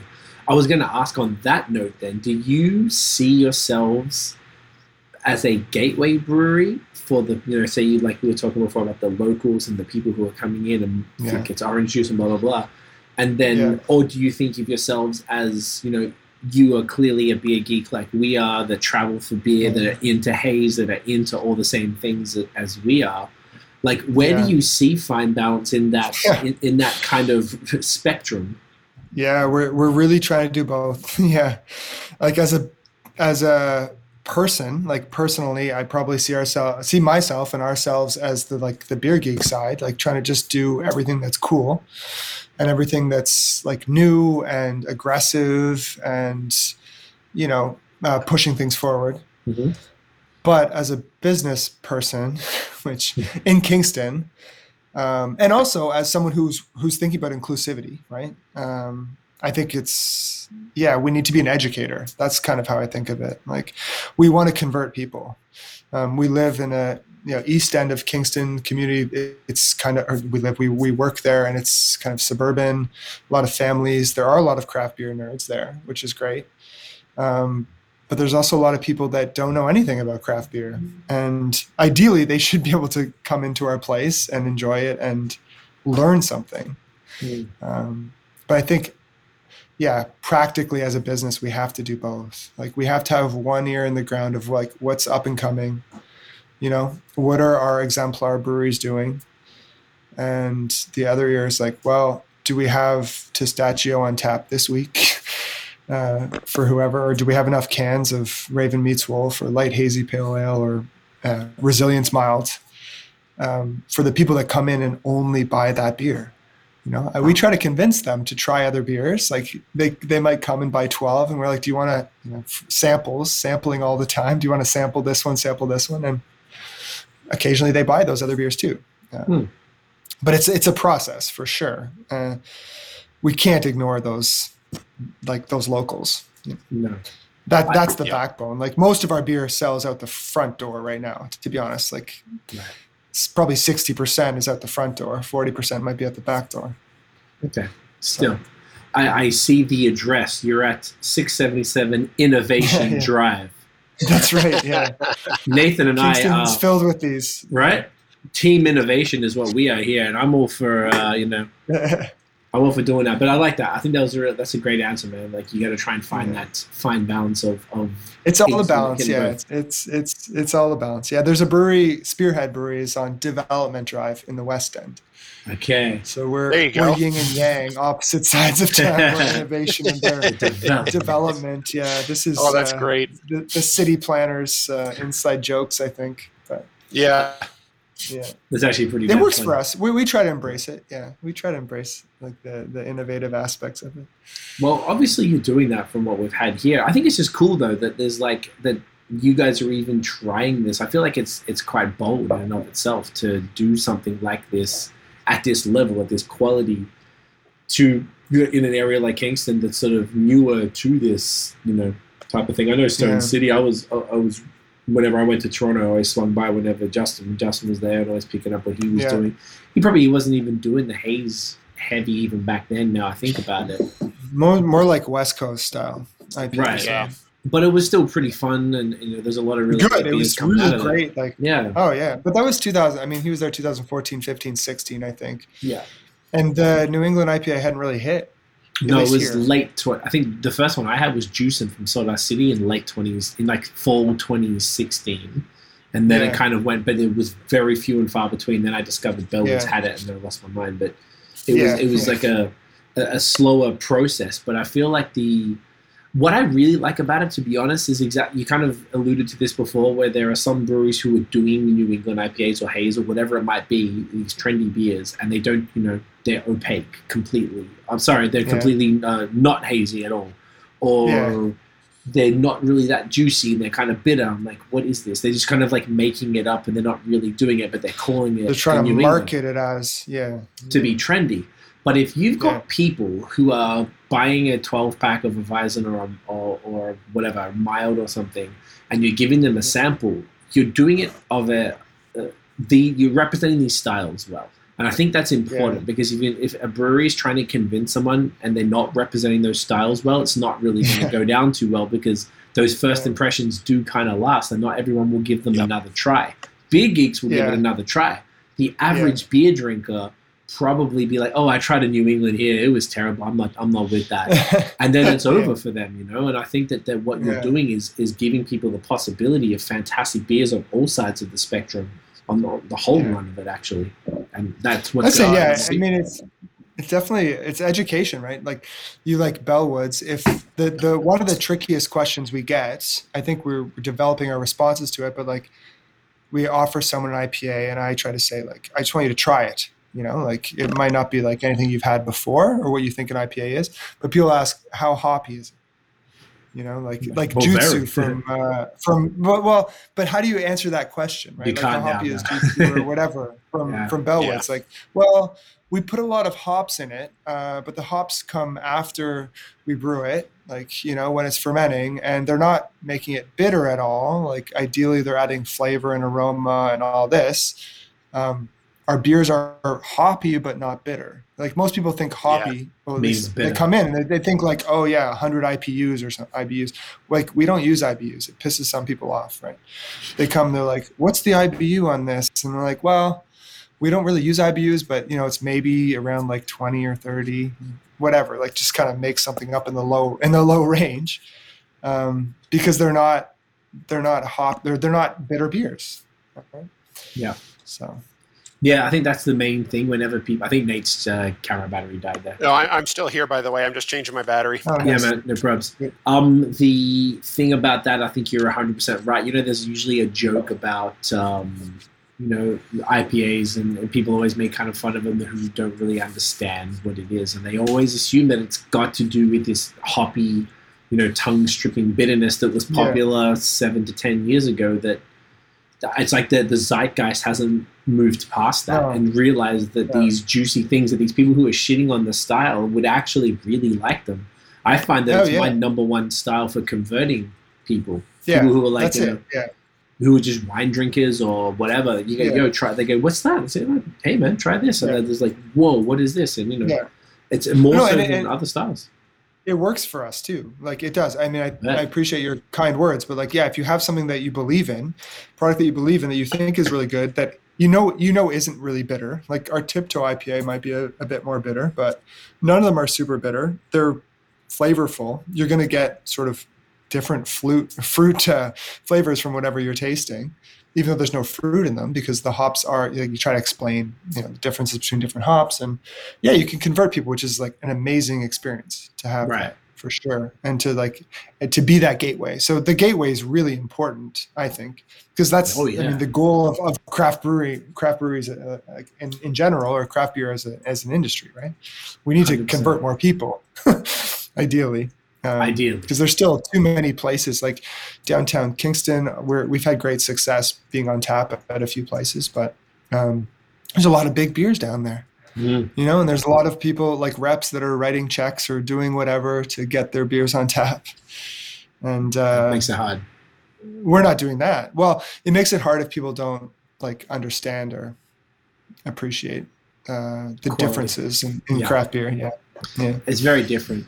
Where do you see you guys positioned then? Like, do you guys see yourselves in the same conversation? Because now I'm talking to you, seeing what you guys sort of, set out intending to do, and now drinking the beers.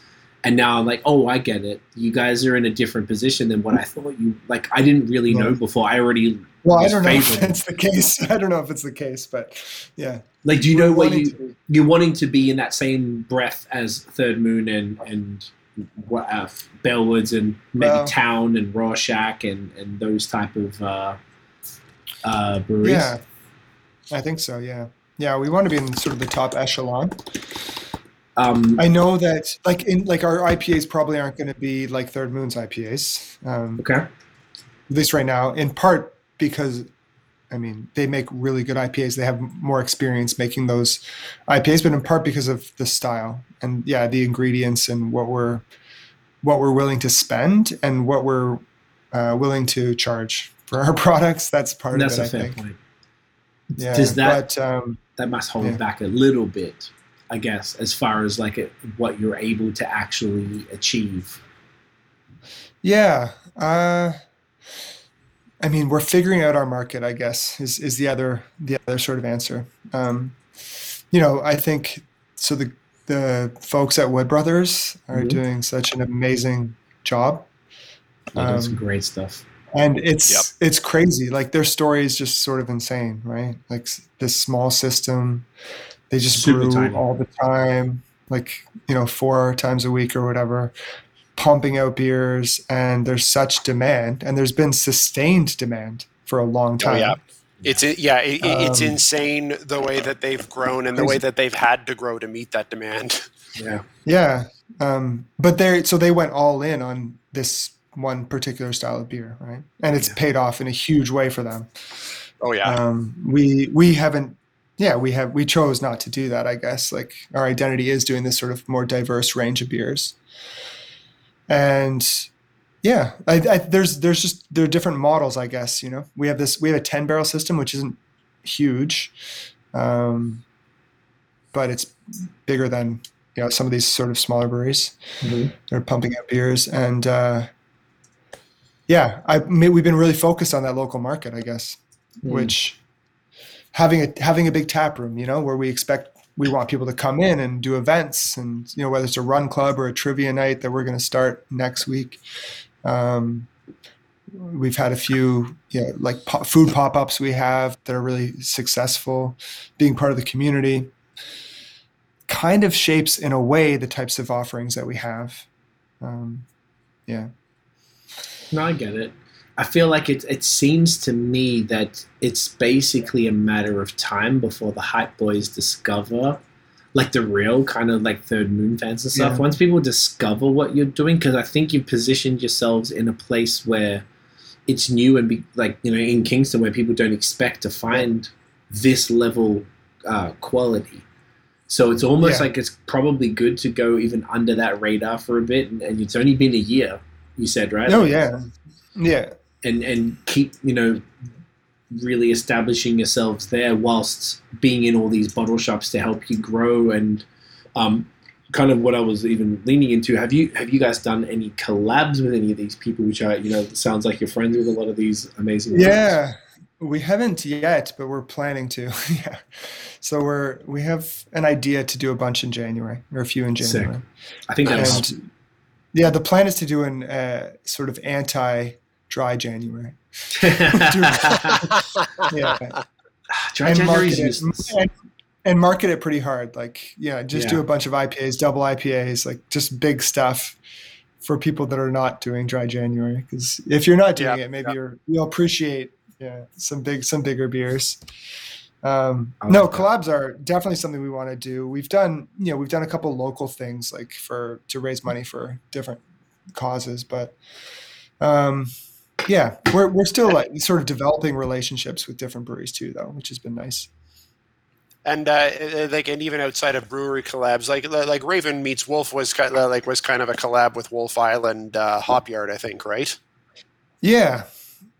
So they just started producing hops, I think, last year, like basically around the time that we started making beer. So that worked out really well. Not a lot of local hops available in the region. Yeah. And honestly, we love yeah, so this local artist, Vince Perez, did the design for that. He did 2 designs that were so nice on the can. We just took both and then we interchanged them.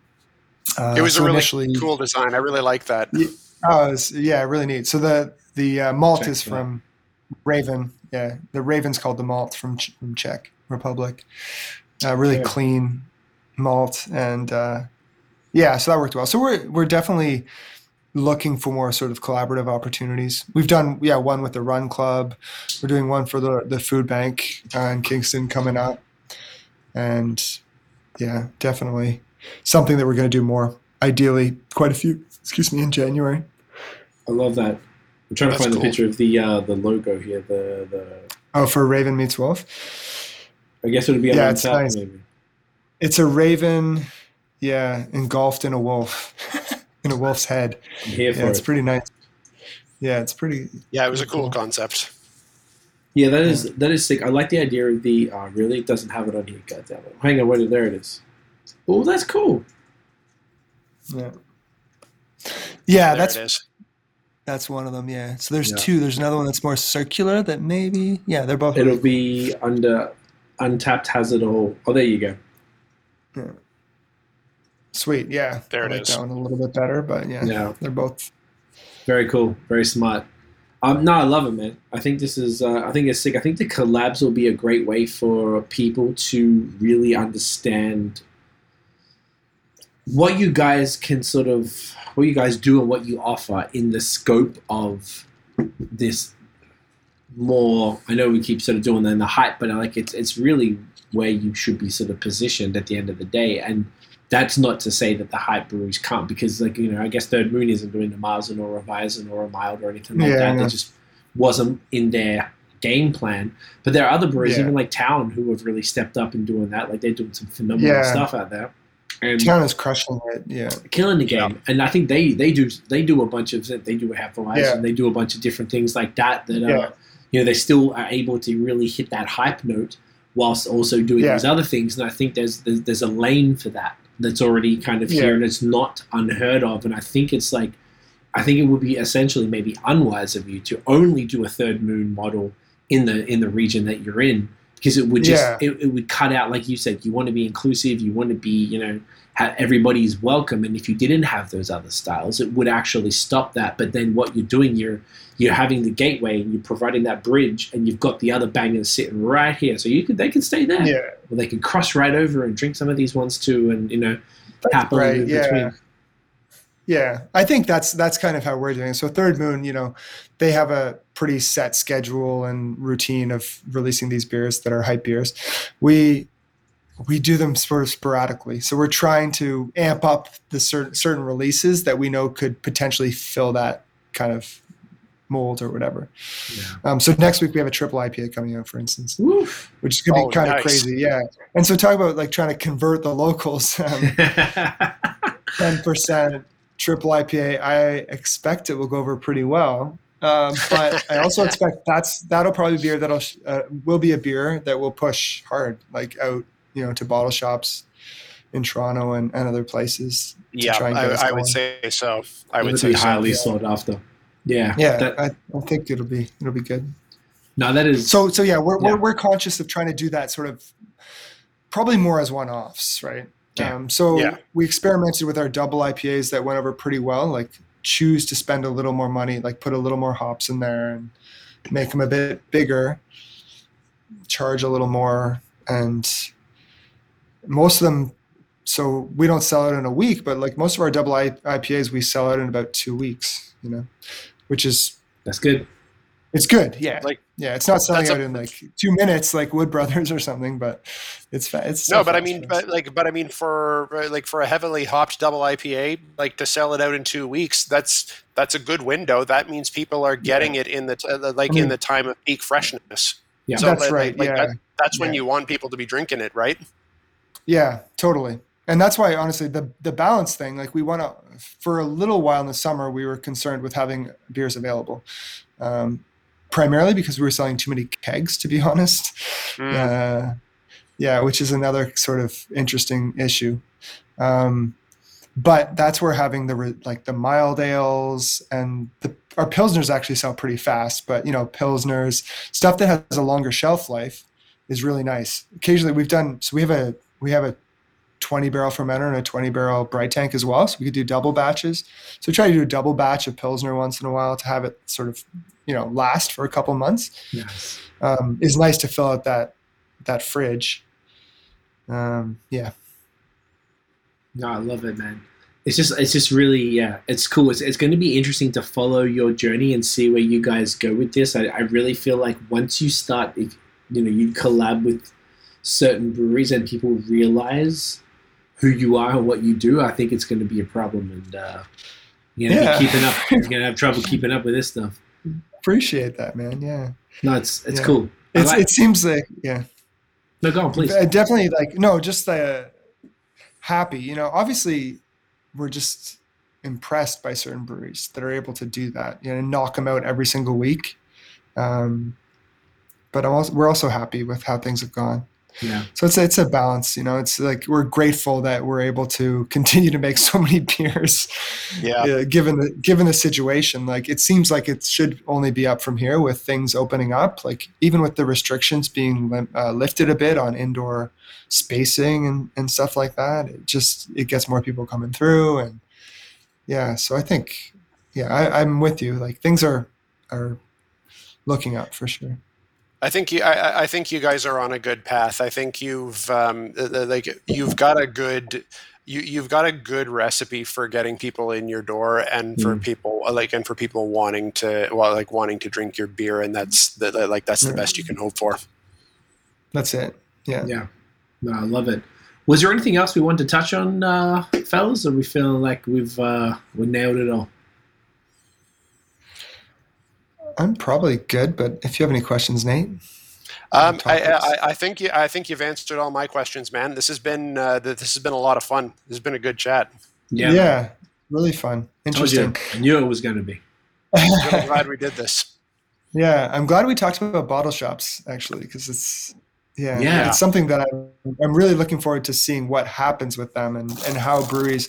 So one thing I guess I would say is that there are going to be one of our collabs for January is going to be with a bottle shop in Cambridge. Amazing. Oh, nice. Crushing it. So these guys, they're called Old Galt Bottle Shop, but they went all in, and they bought like 10 huge fridges and just bring in beer from everywhere. And it's pretty inspiring to see, people take risks and then have it pay off ideally. So I think there'll be a lot more sort of synchronicity between bottle shops and breweries in the future. Yeah. One of the things I'm working on right now with the with the BAOS blog is I'm trying to put together like a directory of of Ontario bottle shops, and and the thing that I'm just Old Galt was one that I was familiar with, that I follow, along with the ones like Sidewalk Beer Shop out of Princess Cafe and a couple of these other well-known ones. But one of the things that I was discovering in the research for that is there are even more than I realized. Like there's some that have like a really good online presence, like Fourth and Seven and Bevy Bira and whatnot. But like I'm discovering ones in Toronto. Like there's a ton in Toronto that I'd never even heard of before. And one of the ones that I came across, in fact, was Tommy's. It's insane how much this has exploded. And and even for me, who follows this stuff pretty regularly, there's even more than I realized. So it's exactly like you said, it's something that's just really not talked about enough. They kind of exist in these little pockets that outside of them, people just have no idea even. Yeah, just a neighborhood beer store. I wouldn't be surprised if Tommy's sells more beer than I don't know, half the bottle shops in Toronto. It's just under the radar, but if you live in that neighborhood, you know where to go for beer. That's so cool, though. I love that. But they don't really carry double IPAs, imperial stouts, anything like that. No, seriously, they carry, they sell our Testaccio's his favorite beer, their favorite beer of ours. Well, you know what? That's fine though. He doesn't have to. He doesn't have to. If he's able to make his business on on lagers and pale ales, that's perfect. Yeah, it's great. Cool. I love it. It's amazing. Let's just grab the thumbnail, then we'll wrap up, and then we'll finish up offline here. So I'm going to take a screenshot. Do you guys want to hold up some the cans? This is for the old YouTube picture. Oh, it's always tough to try to get as many as I can in one hand here. So 2 cans. Okay. I have 2 here. One's a bit battered. Well, it's okay. Nathaniel? There we go. Hey, here we go. Oh, that is gorgeous. Man, Andrew, this has been genuinely fantastic. Where can thanks, guys. Man, seriously, I knew this was going to be great, but this was awesome. Where can everybody find Fine Balance online and in person? Yeah, so we're Instagram at Fine Balance Brewing. We're Facebook at Fine Balance Brewing. Website is finebalancebrewing.ca. That's the way to do it. Common theme there. And then, if you're in Kingston, we're Unit 4, 677. Innovation Drive. Innovate it. Yeah. Close to the highway. So, yeah. Which is the closest highway of the 401 exit to that one? Highway 15. So we're like right off Highway 15. Yeah. Highway 15, which is the first exit if you're heading west. Okay. And the last exit if you're heading east in Kingston. Yeah. Okay. When we come from Montreal, our routine was to always stop at the A&W on Division Street. Division. It's the one before that. So it's before Division, yeah. The one before. And there's an A&W there. As well. Well, that's even better. As well. Yeah, so you're good. You're covered either way. That's all you need. I love it. Nate, where can everybody find you, man? Okay, so everywhere, Instagram, Twitter, Facebook, it's at Nathan Does Beer. You can also find me on the BAOS podcast blog. Quick link to all of my blogs, nathandoesbeer.com. And you can, of course, find me here occasionally co-hosting BAOS podcast with my man C. Yes, indeed. Both you guys stick around. I'm just going to wrap this up. Stick around. We'll finish up offline and we'll get it going. But both you guys, thank you so much. This was a fantastic chat. I loved it. I really appreciate both your time. Everybody, thank you so much for watching and listening. If you enjoyed the episode, mate, of course, smash the thumbs up. Hit subscribe below. Hit the notification bell. Tell them, Nate. Ding. So you know when the new drops. Follow us on social media at BAOS Podcast. And check out the long-form audio. You can hear attractive individuals like Uncle Andrew and Uncle Nate talk craft beer. We premiere each podcast episode at 8 p.m. Eastern every Wednesday. We'll see you guys in the next episode. Thank you again. Cheers. Get in ya. Bam.